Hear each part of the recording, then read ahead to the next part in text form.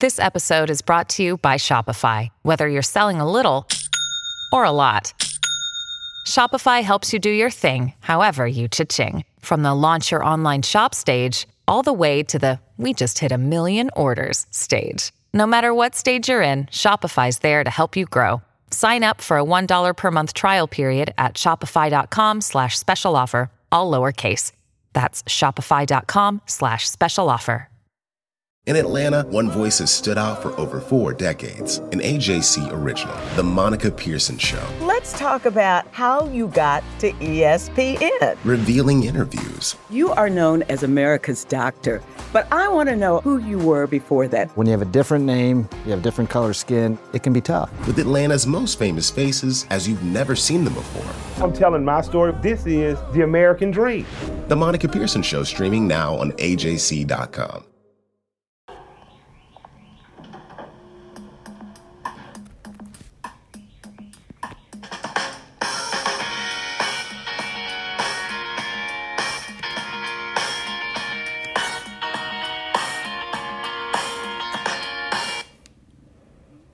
Hey everybody, that was Modest Mouse with Float On from one of the most underrated albums of all time, Good News for People Who Love Bad News.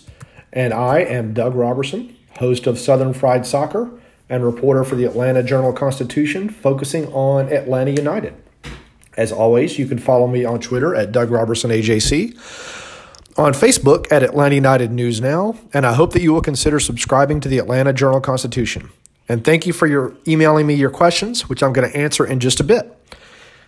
Atlanta United defeated Chicago 3-1 on Saturday at Mercedes-Benz Stadium, thanks to a terrific goal from Ezequiel Barco, an own goal, and a finale from Emerson Hyman. It was the team's first game at the stadium this season, and the first time it has played in front of a crowd of more than 20,000 since doing so in front of more than 67,000 in the second game last year against Cincinnati. It was a really fun night last night. It was good to see Joe Patrick and Mike and Jason and Kyle and Sam and John and Chris Winkler and Justin and Chris Ramondi and eat warm food and have Carvel ice cream and just see people. The team in the stadium and everyone took immense steps to keep everyone safe and socially distant, and it's appreciated by everyone, I'm sure, as we begin to take a few kind of small steps toward normalcy. But please continue to do what you're supposed to do. Continue to wear your mask. Continue to be safe. Now back to the soccer. Atlanta United will host Philadelphia on Tuesday at Mercedes-Benz Stadium in the home leg of their Champions League quarterfinal series. The team will follow that with a league game on May 1st at New England, which is a tough place to play. Now let's go through the goals. Atlanta United took a 1-0 lead on a goal by Barco in the 23rd minute, dribbling across the field, which is kind of what he likes to do. He'll go from the left side across to the right as he tries to get a shot off on his right foot. He won a foul in the middle of the pitch about 25 yards from goal. He hit his free kick into the wall, and it came bouncing back to him into the right. He and Santiago Sosa kind of went for the ball at the same time. Barco got to it first and put all of his 150 pounds into a curling shot that went off the underside of the crossbar and into the upper left corner. It was a fantastic goal. It was one that he didn't get to see. He hit it so hard, he put so much into it that he landed on his back and didn't get to see it go in. The only way he knew he'd scored is because he heard the crowd cheering. So I hope he gets to watch that on video because it was an awesome shot. I sent him a photo that one of our photographers took. I have no idea if he checks messages. I'll do that from time to time for kind of cool photos or cool moments for the players, just because. Chicago tied the game within 2 minutes after the start of the half. It started with a low cross by Boris Sekulic. It was a fantastic cross. It was a one-timer from a diagonal across the field to the right. He one-timed it back across.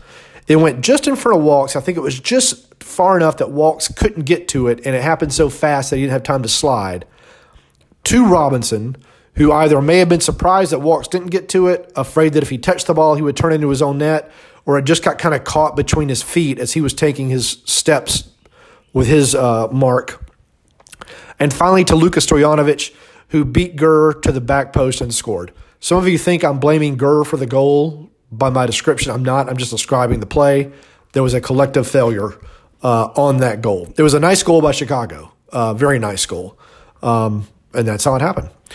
Atlanta United rallied, something that didn't do a lot of, or actually not at all last year, to take a 2-1 lead in the 66th minute on an own goal against Chicago's Johan Kapelov. The goal was a result of a low, hard cross hit by Moreno from the right. Goalkeeper Bobby Shuttleworth came out to get it in a crowd of players. Shuttleworth just whiffed on the ball. It appeared like it hit his fist and went backward, down him, off of Kapelhoff, and then perhaps off of Mulroney, and just kind of rolled into the goal. And that's all Atlanta United needed. And then as Chicago had to push forward to try to get another goal, Atlanta United became much more ruthless. And Emerson Hyndman, sealed the win in the 86th minute when he was the quickest to react to a loose ball in the penalty box following a block of a Mulroney shot by Shuttleworth. The goal was set up by a fantastic run by Jurgen Damm, a very patient run, which was good to see by him, because in the beginning of the season he seemed a little too indecisive and at the same time moving too fast. He passed it to Mulroney, who did a nice kind of jig in the penalty box to create some space and time to get his shot off. And that wrapped it up for Atlanta United. So now I'm going to turn to your questions. Y'all send a lot of really good questions, and I really appreciate the effort it takes to send these in and the thought that you put into them. Again, you can find me on Twitter at Doug Robertson AJC and on Facebook at Atlanta United News. Now, what are my thoughts on Franco not getting action tonight? I thought you might see him come in as a third center back after Atlanta United got the 2-1 lead, similar to what Heinze did with George Campbell in that first win, or that first win at Alajuelense. But he didn't get time. I'm reasonably certain you will see him on Tuesday, making his debut in a very important game. They're going to need two big physical bodies to go up against Philadelphia's front line. And they think that they would have thought we would see Walks move over to right back for Lennon, with Franco coming in at center back instead of Jack Gurr going in. He's referring to Brooks Lennon and a Chicago player challenged for an aerial duel together, and Lennon got the absolute worst of it. Appears that he may have either sustained a concussion just based upon how he was being treated, or some damage to his face. He came back into the game, and then he was subbed out at halftime. Heinze said they're going to watch him for 24 to 48 hours, which, again, is a signal of a concussion. It wasn't a malicious play by the Chicago player. It was just Lennon basically jumped and appeared to just go right into the shoulder blades of the Chicago player. Christian and Matthew asked versions of the same question. Marcelino Moreno does not look comfortable on the wing. Is there a scenario where we see a midfield three of Barco, Moreno, and Sosa, or do I see Moreno growing into the role of the wing? Mateo's part of the question was, Moreno seems to be something of a black hole at winger this season. Is it not the right place for him? Should we be playing a more natural winger instead? I think Moreno is going to need some time. I think that he's better suited inside, but that seems to be where they want to play Barco right now, where Heinze wants to play Barco with Moreno on the wing. There were a couple of times that when Moreno got into that space and he got squared up toward the goal, he made some things happen. But right now, I agree with some other points that his touch looks off. His crosses are a little bit heavy. He's not beating people one-on-one. I think he just needs to gain a little bit of confidence playing on that wing. And then we'll see what happens. So just be patient for right now. Caleb asks, do you think the absence of clear-cut chances and the fact that a lot of the goals we've scored this season have been either like the second goal we scored versus Chicago or just pure talent, such as Barco's goal? We haven't scored a goal through team play or really seemed threatening through the middle for the most part. I guess what I'm trying to say is that when we're on the pitch for at least the 3 games before Chicago, the runs they made haven't been that good and our offense hasn't looked that convincing. I don't disagree with this point. You haven't really seen a, quote, beautiful team goal from Atlanta United yet. The Dom to Mulroney to Hyman one is kind of one, but that was the result of a block shot that Hyman was the first to get to. I think everyone's still kind of figuring out their positions. As we were walking home last night, and this goes to another question that Raphael asked about where do we need to tighten things up on the field, we were joking about how the team was playing because someone had asked me on Twitter about Barco and Moreno not looking like they're on the same page. And in my head, I was thinking, well, has Barco looked on the same page as anyone in the past 3 years? And the answer is really not really. Even last night, he didn't look to be on the same page with his teammates. It's an odd thing. He and Moreno weren't on the same page. They kind of fussed at each other a little bit last night on a play in the first half when Barco sent a pass into space and Moreno didn't run onto it. You look at the stats from last night. Barco did create 2 chances and he took 4 shots, but he only completed 78% of his passes, which is kind of a sign that he and his teammates just aren't on the same page. But as I said with Moreno, I think we just need patience. Everyone's learning their positions. Barco was a winger last year. Moreno was on the inside. I think things will come together the more the team plays together. And if it doesn't, you may see Hines a switch. I think you may start seeing more switches during games with Moreno moving inside and Barco moving onto the wing just to keep defenders on their toes. I don't think wing is the best position for Barco, but we'll see what happens. And as far as a beautiful team goal, the same answer stands. I think everyone just needs more time on the field together, and we'll see what happens. Caleb wanted to add that he thinks Jake Mulroney would be most useful floating around the field, pulling defenders and making runs. A lot of you were down on Mulroney last year. I would point out that really no one played well last year. You could see, in my opinion, flashes of the quality Mulroney had, particularly with his crosses. I think he puts in a fantastic cross. And in the first couple of games, you're starting to see what Mulroney brings. He's very, very quick in spaces. He can beat people off the dribble enough that he can create the space to put a cross in. Typically, it's a cross into a very dangerous area. He did miss an open goal last night. He said he was disgusted with himself for missing that. He said he should have had 2 goals in last night's game. But as long as he keeps getting in those positions, eventually it's going to come good. I think I wrote in the season preview that I think Mulroney could have 5 goals and 5 assists this season. That prediction still stands. I think that's what he can reach. But we'll see what happens. Daniel says, I couldn't watch the game due to a prior commitment. What is more important than watching soccer, my man? But can I summarize the 3-1 win in one sentence? And I sent back to him something like, Atlanta United is starting to waken from its slumber. I'd love to hear your one-sentence summarization of last night's win if you want to send it to me or just post it on Twitter.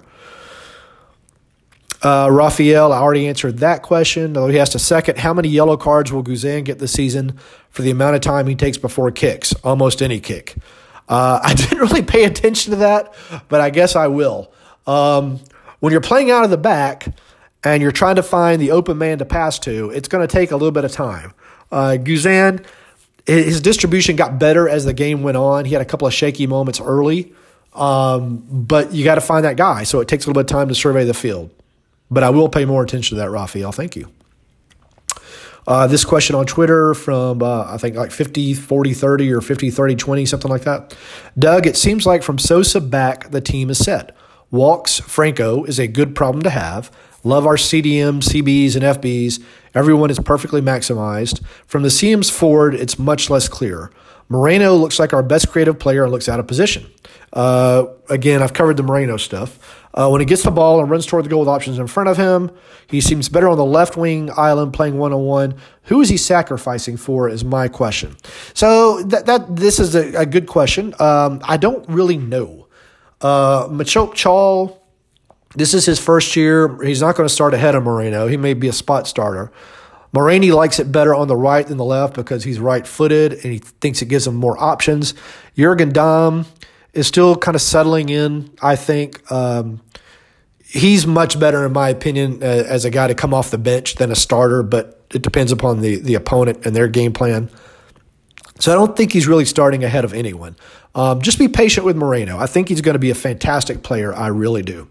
Another question, any word on Hernandez? He did not make the roster again last night. I think this is the third time in 4 games that he has not made a roster, so I don't know if he's not training well, just not picking up what Heinze wants him to do. Mulraney was saying last night that Heinze is a tactical genius. He's never been coached by someone like that, and it's taken him a long time to understand what Heinze wants. Hernandez may be in the same boat right now. I think you'll see him on Tuesday if Lennon can't go. I don't know if he'll start or if he's going to be on the bench, but they got to have a backup right back, so that's who it's got to be. What role does Matheus Rossetto have moving forward? Rossetto, to me, is one of the biggest enigmas on the team. Some of y'all last year put so much on him after a good performance against Birmingham's 3rd or 4th string in a preseason friendly. And I cautioned y'all against putting too much on him. And some of you listened, some of you didn't. And he played last year and statistically just did nothing. No goals, no assists, very few expected goals, very few, a microscopic expected assist total. But as I said, for Hyndman, no one did well last year. Now, Rossetto missed, I think, most of training camp. He's just now back. He's going through the quarantine process. I think you're going to have to give him some time. I think that once he plays, he would be Hyndman's backup at central midfield. But I don't know when you'll see him. Having said that, you probably see him on Tuesday now. But just give him a little bit of time too. Carlos asks, with Lennon being possibly out, who do I think is Atlanta United's best option at right back? He says there's a reason Hernandez hasn't made many 18, so I don't think it's going to be him. Gurra's done okay, but hasn't done anything impressive so far. Well, that's the pool of right backs, Carlos. Jürgen Damm is not a fullback. You will not see him there unless Heinze switches to a 3 center back line, in which case Damm could be the wing back. But that's it. All right, those are your questions. I truly appreciate it. This is another edition of the Southern Fried Soccer Podcast. Check out that Modest Mouse album. Check out that song. Please consider subscribing to the Atlanta Journal-Constitution. Please be a patron of all the other fine work done covering Atlanta United, from Soccer Down Here, Dirty South Soccer, Semper Fi, or Semper United, sorry. And I'm leaving some out, and I apologize if I am, but you know where to find them. Listen to them, read them, support them, and please support the AJC. This is Doug Robertson with another edition of the Southern Fried Soccer Podcast. The AJC's trusted veteran political voices, Greg Bluestein, Patricia Murphy, Tia Mitchell, and Bill Nygut, are the essential source for Georgia politics. The Atlanta Journal-Constitution's Politically Georgia. Sign up for the newsletter, download the podcast, subscribe to the AJC. I'm Ernie Suggs, race and culture reporter for the Atlanta Journal-Constitution. And I'm Nedra Ravone, lifestyle columnist. Atlanta has been known as the Black Mecca for so many years, but that means something different to everybody. It means everything to me. I've been living here for 24 years, and I am still amazed at how rich the city's Black culture continues to grow. Every day I wake up, I learn something new. Well, you all can learn something new by subscribing to the Atlanta Journal-Constitution's new newsletter called Unapologetically ATL. It's all about the people, the events, and the entertainment happening in Metro Atlanta that Black people might want to know about. Like historically Black colleges and universities. Atlanta's thriving art scene. And the city's growing neighborhoods. Wherever you live, we want to hear from you. We want to hear what issues are important to you. So subscribe today at www.ajc.com/unapologeticallyatl. Only from the Atlanta Journal-Constitution.